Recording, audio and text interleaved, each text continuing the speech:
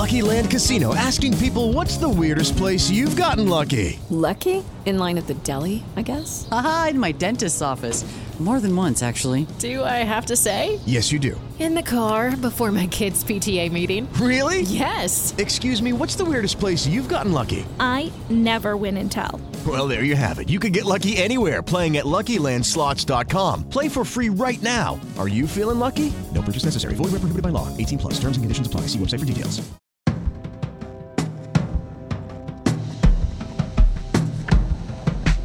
There's lots of movies coming out, and it kind of feels like, I wouldn't say like things are back to normal per se, but the industry is like really pushing for some semblance of normalcy in a way that if you went back 2 years ago, it would have been hard to predict, don't you think? I mean, it's just like if you had a crystal ball at that time. I'm on the train with no mask. You know, it's normal now. And we're just like swimming in new movies. I mean, not only here at Tribeca, and we could certainly talk about Tribeca movies that we've seen, but in the release calendar this summer is just dense. We'll get to that. What was your favorite Tribeca movie that you saw here this time? Yeah, I mean, I think this festival is really good for discoveries. I'm not necessarily tracking, the potential kind of more commercial possibilities, but I really like this movie called Mountains. That's in the narrative competition here. First-time filmmaker from Miami about an immigrant story. Very sensitive, kind of neorealist in a way. No stars, but a real kind of like breakout potential. And it's the kind of thing I could see winning that section. I mean, it really is the kind of like out of nowhere sort of where did this filmmaker come from experience. So that's mine. That's what you need in this world. If you're going to get distribution, you have to win things. Exactly. It's a tough time. I saw something that is more established, Christian Petzold's A Fire, which is just a fabulous, very timely, almost romance, but not quite, drama. And I can't really tell you too much about it except that it's focused on a very narcissistic writer who doesn't see what's going on around him until, in a way, it's too late. Is it a spoiler to point out that there's a forest fire component to it that is not at all somewhat eerily relevant scene. here? Yes, exactly. Yeah, so that's an interesting connection there. But we've been running around New York seeing stuff, and on Monday we took a little break from Tribeca and we saw The Flash together, which was a fun outing in a way because... well, it was one of those things where the studios packed the house with a bunch of fans. And so I had like a woman screaming in my ear every time a Batman showed up. And by the way, a lot of Batman show up. Not really a spoiler, just so you know, because it's a question of which one. As much they know. Yeah, but that was a really interesting experience because we've been hearing about The Flash, and on this podcast we've been talking about kind of the buzz around The Flash for so long. Obviously, there were the delays, there was the whole complication with Ezra Miller, but then there was also CinemaCon, which you're very well versed in, had a screening of the movie, and the hype was really, really strong. They really were going for this is the best DC movie ever, or the best, either the best comic book movie ever. It isn't. Okay, I'm sure you've already read some of the reviews, which have been slightly muted from that kind of excessive hyperbole, but it's going to do really well. Whatever is wrong with it, it's going to be a big hit. You're not so sure. The tracking as we're talking right now is in the $70 million range, and usually these things, when they do well, open closer to 100. Now, a lot of movies at Tribeca would love to be tracking the $70 million range for opening weekend. Well, Spider-Verse was tracking much lower than it actually opened and is doing really well. This isn't in that realm where the reviews are raves and it's one of the best things playing all year. But I think this one satisfies a certain audience. Well, I have a hot take on the Spider-Verse thing, which is like I don't even really think of it as a superhero movie. Yes, Spider-Man is the Trojan horse, so you could talk about something familiar. It helps that it's a superhero movie. It helps. But when you watch it, it just doesn't feel like it has the same tropes. The Flash is sort of the ultimate superhero movie in our superhero times. So they take advantage of the multiverse and add, just here's another Superman, here's another hero. We're going to reiterate this over and over and over, and it gets repetitive. It becomes boring. Yeah, and I kind of am starting to feel multiverse fatigue in general. It's like it's been done. It's been done. So the Ezra Miller thing is interesting because of course we followed all the scandals and the mental illness. Yeah, I mean we're in an interesting cultural moment right now where different kinds of commercial gambles on different scales are running into that wall where it's like, well, this person's been deemed problematic or they've done something that could be a challenge, but the chief concern here is the bottom line. So how do we work around that? What you have here is a case where the studio has pulled out every stop in its arsenal to figure out how to save a $200+ million investment plus marketing worldwide. They weren't going to throw Ezra Miller under the bus. They couldn't afford to do it. Is it right or wrong? I'm not saying, but they couldn't afford to do it.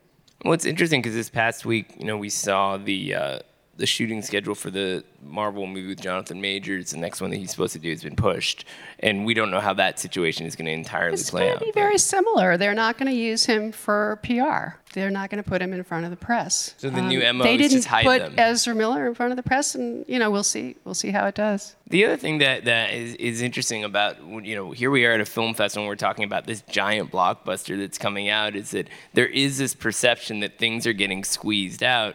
I guess we can sort of preview. We have a guest next week on our podcast who's the head of Sony. Yeah, the studio head, Tom Rothman. Sony. And, even he, who is very much this sort of theatrical evangelist, acknowledged that kind of the old model for getting art house movies is broken. The platform release, where you get a movie out in, say, New York, LA, and gradually roll it out. He's talking about the long rollout, the rollout that goes on for weeks and weeks and weeks and weeks. And he's just saying it's a shorter window now before you move on to the other things in that universe. Yeah, but it does lead to these really tough existential questions where it's like, if The Flash is tracking kind of soft and other movies that are opening, which we could talk about, are tracking, it's really hard to get these big behemoths seen. Where does that leave the stuff that doesn't have some sort of innate appeal to it? I mean, it's just not a given anymore. What everybody says, and I believe that it's true, is we got Bleecker Street here, we got other distributors around the festival. What happens is that they recognize that they're using it for marketing, that they're getting a bump, that they're building interest in the following ancillary markets to come. And, one guy said to me from Magnolia, he said, I used to have 10 outlet, on my spreadsheet that has all the numbers on it of how much my movies are making, there were 10 things, now there are 35 things. And that's how it is now. They're not expecting, they have lower expectations of what theatrical will be. Well, yeah, it's fascinating because we also went to a party for Asteroid City this week. And if you just based all the buzz on Asteroid City based on like the vibe in that room, that movie was like a guaranteed blockbuster hit. It could do really well, but we tend to lose track in our little bubble of being industry people who also love good movies on how the rest of this country in particular pays attention to stuff. I mean, is Asteroid City really permeating the culture? Is it a movie that people are excited to go see with their family over the weekend? Probably not. It's a movie for Wes Anderson fans. Right. So how many are there? I mean, come on. Are the TikTok AIs sort of absorbing some of that? I mean, are we gonna? I worry about like a generation of people who think like that AI TikTok trailers invented Wes Anderson and he ripped them off or something like that. So, it's a very strange, unpredictable moment. But I mentioned the families going to the movies question because Pixar has a new movie opening as well, which is also not tracking particularly well, unfortunately. And I'm all about rooting for Pixar to succeed as this sort of hub for originality within the kind of Disney universe and the legacy that is associated with that. But Elemental is an odd movie, and it was a centerpiece here, so it was interesting to see it in a festival context, too. Elemental is a good movie. It just doesn't reach the high levels and standards that Pixar has set for itself. And we have to give them credit in the John Lasseter years, really, for an extraordinary run of A-plus movies that were reviewed at the top level that did as much business as those movies could do. And in the past few years, that has not been true. But Disney and Bob Chapek in particular didn't do them any favors during the pandemic when he put them on Disney Plus and gave audiences an expectation that that's where they were going to find those films, that they could afford to wait for them. And I think he really did some damage. Yeah, it's fascinating because I seem to recall you cornered him as an event and said, when are you going to start putting these movies in theaters again? And at some point in the earlier COVID days, and he said when people start going to theaters again, which sounds like a real chicken and the egg kind of a thing in a way because, of course, Tom Cruise, among others, maybe the Spider-Man movie that came out in late 2021. He's promoting The Flash now. Yeah, a lot of big movies showed that if you have a reason, you have to give people something of quality, and they will take that. And COVID made it tough, but basically training people to expect these things to arrive at home just makes it less of an event to go see them. I covered enough of the old Pixar movies to know that what they would do is in the, we might want to call it a writer's room, but it was a brain trust. They would have these extraordinary meetings with what they had animated so far, sort of storyboards, in rough form, and they would tear it apart. They would be ruthless, and they would do things over and over and reiterate. And I'm just wondering, this is my question, if the same level of ruthlessness is going on in those meetings right now. It's a good question. If, unfortunately, if Pixar doesn't continue, if Elemental really doesn't do well and Pixar continues to not thrive, I worry about their management. Well, I mean, this is a challenge now for Bob Iger to figure out, but I mean, I've been to the Pixar campus relatively recently, and you still feel like you're in this self-contained It's a lovely universe. place. It really, I mean, it feels like you're on a college campus and people are given the space to think these things through.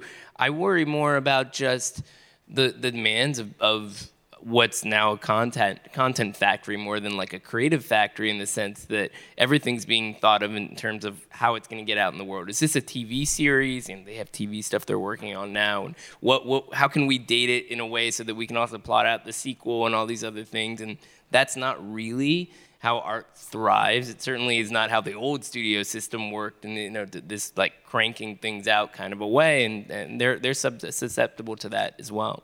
One other area we should talk about, because it's relevant to Tribeca and to the market, is documentaries. Because you actually wrote a bit about this week, the documentary race for the Oscars is still wide open, and usually by this time of year, because of Sundance, you would know some like key docs that would be out there. And not right now. A lot of people have been talking about it, and so I sort of looked into it. I dug into it and called a bunch of people, and basically, Sundance usually gives you maybe almost 4 out of the 5 final Oscar nominees. They get to cherry pick. They pick the best of the best of the best. It's so hard to get in there. And this year, it didn't feel the same way. It didn't feel like the same level of quality was in the selection, and it didn't feel like a lot of movies popped. And some of the movies that did win prizes didn't have distribution. And if you're not distributed, you can't have an Oscar campaign. It's not going to happen. So some of those movies are getting picked up slowly, and I think they're going to break late. And I think some of them will turn up again in the fall at the fall festivals and pick up some steam there. And some of them are going to come from overseas. And it's going to be much more international. But I do think that it's kind of ironic how we had this like explosion of like the doc market in the last few years, and the streamers are still in that space in a certain kind of way, but they're not making Oscar their docs. own, and they're doing commercial stuff. Yeah. And they're doing series, and they're also not going to festivals and picking up difficult. That's what I mean. The stuff that wins Oscars, Navalny or something like Laura Poitras's Citizen 4. These are difficult movies. These are challenging movies. They're risks. They ask a lot of personal questions. Stakes. Yeah, and figuring out how to make that kind of stuff in today's landscape is They're hard. not quote unquote commercial. So you have to go global, and it is possible we'll just see a bunch of international docs kind of coming into that conversation. Of course, that's what's happening with Oscar season in general. Is that it's becoming more global. They've added a lot of international voters and to the documentary branch, and that's going to make a difference. So we should open it up to questions for the audience, and if you have questions, you could stick your hand up and we'll have a mic. But on the subject of Oscars, how do you see where things are at right now? Because we're at an interesting midpoint at recording in June. I would love to get an Ann Thompson on-the-record prediction for Best Picture. No way. I was trying to blindside her. No. Anyone who knows me knows that I only predict things I've already seen. Right, so you've seen a I will bunch. say that Past Lives is one of the best movies I've ever seen, and that will be a factor in the race. I can say confidently that Martin Scorsese's Killers of the Flower Moon will be nominated for a bunch of Oscars, and whether it wins or not, I can't say. But there's a lot. There's a lot to look forward to. Yeah, I mean, whatever it is that breaks in Venice, Telluride, Toronto, Maestro, something like that. New York. These are the stories to come. Yeah. I mean, and we'll see with something like Asteroid City. I mean, it's not a Best Picture winner per se, but it could be an awards player. It could be a if crafts does well. player. It could be a production design. Yeah. Adam Stockhausen. Yeah. Strikes again. It's gorgeous. Asteroid City, we're all rooting for it. We are rooting for it to do well this weekend. Yeah, and then there's... And it was fun to go to the party at Sardi's. It was old school. Rub shoulders with Bill Murray and Bryan Cranston and Ethan Hawke and all the gang, Yeah, Bill Murray talk about marketing challenges. He's not in this movie, though, so they don't have to worry about that. He was replaced by Steve Carell because of COVID, apparently. Yeah. So Questions? let's open it up to questions from the audience. If you have one, just stick your hand in the air and we'll get a mic over to you. We'll start with the gentleman in the red shirt and then behind him. You've seen like recent stuff on Disney Plus or Max being removed, and now Netflix is removing lingua franca from Isabel Sandoval. What do you think about the future of films availability on streaming platforms? That's a really good question about just how much stuff is being pulled. They're changing their economic model. It costs money to put so much content up on those servers. It isn't free. And so it's interesting. A lot of the studios are definitely figuring out that they're going to be in business. This is what Tom Rothman was talking about. They're going to be in business with the different streamers. They're going to collaborate. They're going to partner with them. Netflix is still king of the heap. I don't see anything threatening them really. They're actually doing well with the password sharing. I coughed up extra bucks for my daughter to be on there.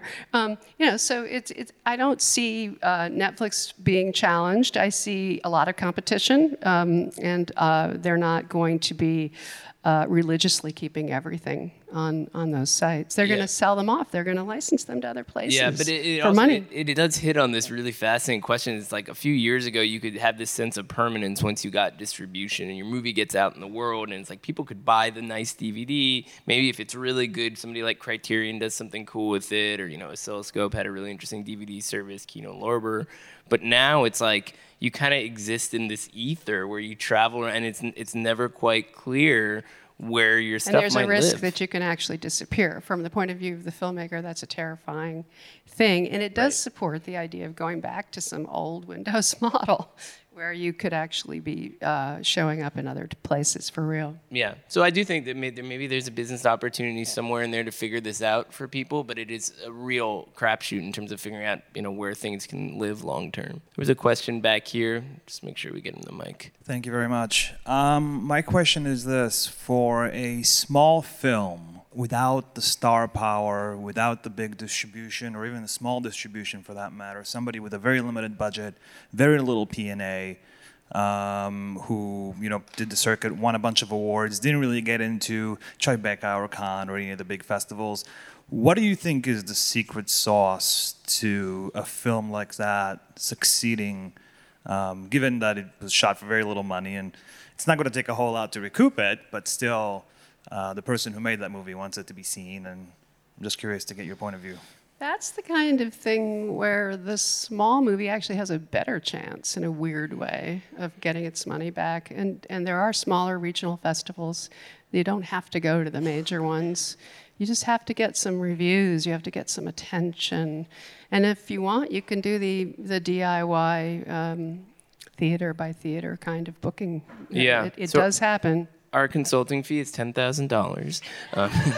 But actually, if you were to look at the costs for these things, the truth is a lot of people burn money asking that question to all kinds of folks. And it is important, first of all, to be really careful because this industry is swimming with sharks who wanted to say, I've got the answer for you. Having said that, what I've found talking to a lot of people is that surrounding yourself with smart people who really like what you've made can be super valuable, and sometimes they'll even cut you a break and from a cost standpoint if they see long-term possibilities. So if it's a doc, you should be talking to Josh Braun at Submarine or the Cinetic or these companies that you've probably read about in IndieWire or elsewhere that work on movies that succeed. And they may prefer it to be at a big festival, but if they see some market potential, they're going to get it out to different kinds of folks. You know, you look at like the case study of Skinamarink last year that Shudder put out, really fascinating story of a no-budget horror movie that had like a YouTube life and stuff, and they figured out a way to turn that into a kind of a hit without a major festival launch. There's case studies like that all over the place. So you got to do the research,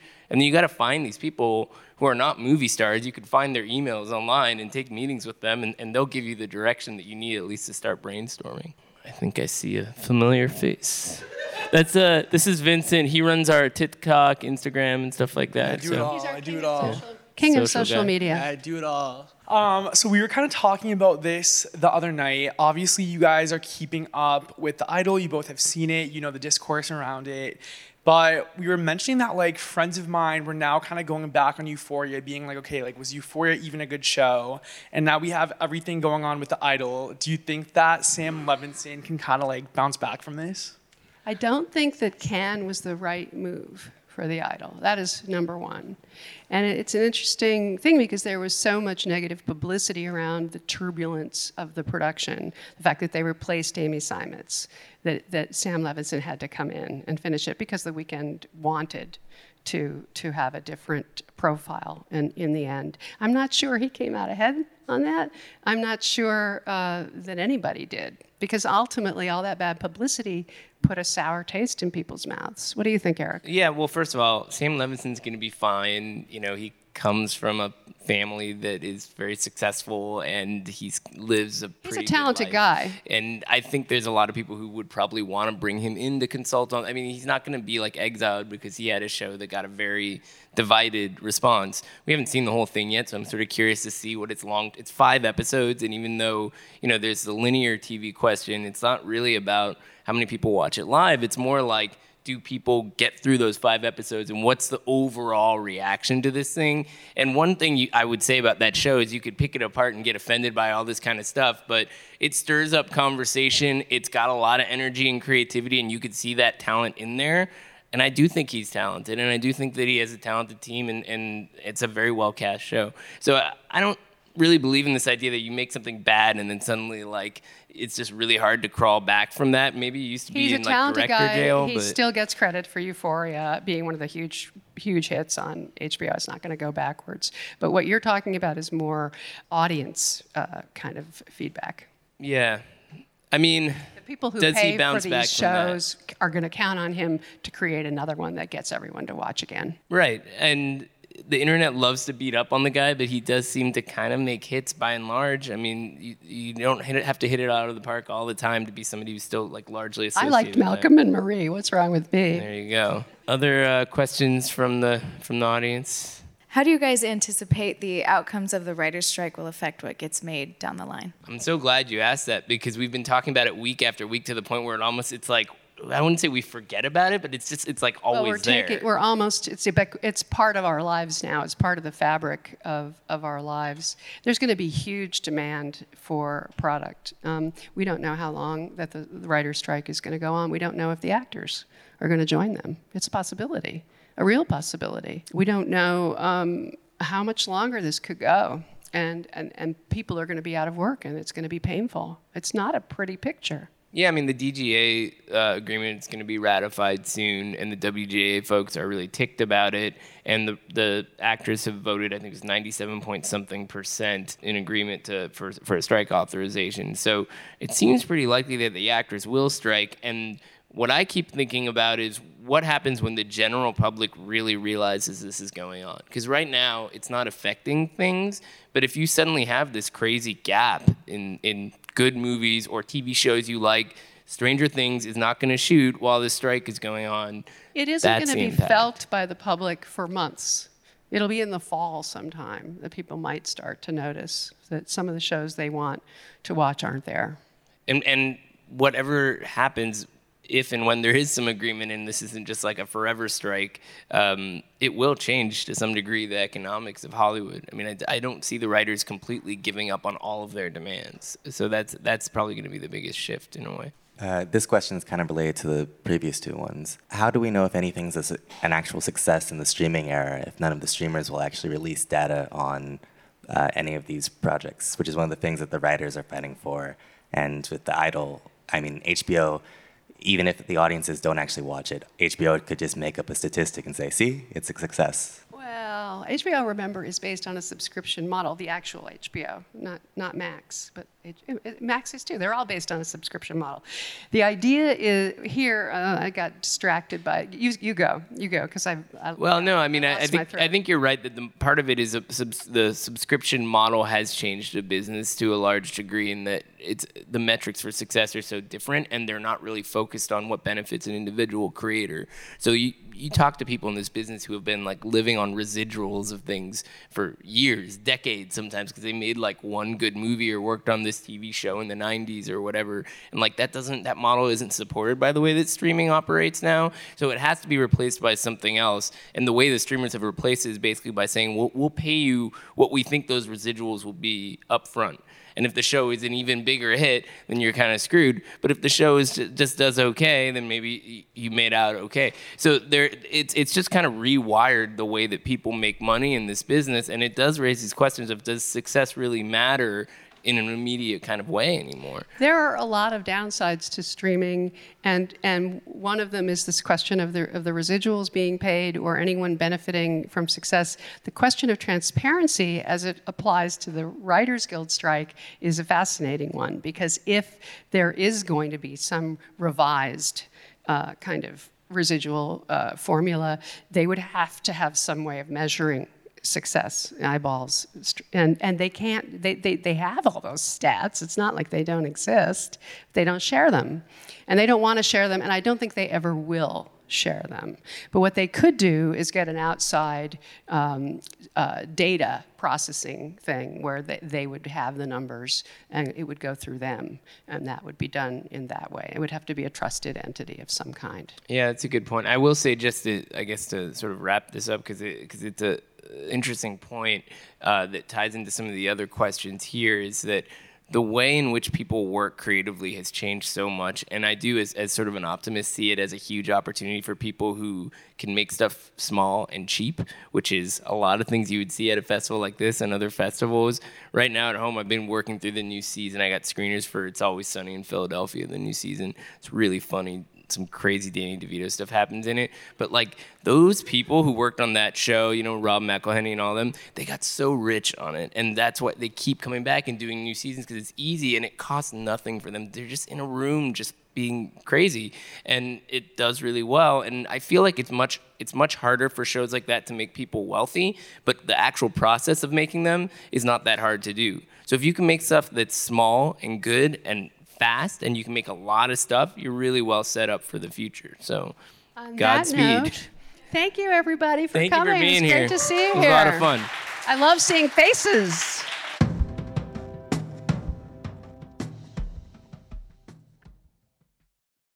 With Lucky Land Slots, you can get lucky just about anywhere. Dearly beloved, we are gathered here today to... Has anyone seen the bride and groom?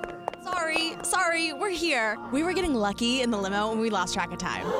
No, Lucky Land Casino, with cash prizes that add up quicker than a guest registry. In that case, I pronounce you lucky. Play for free at LuckyLandSlots.com. Daily bonuses are waiting. No purchase necessary. Void where prohibited by law. 18+. Terms and conditions apply. See website for details.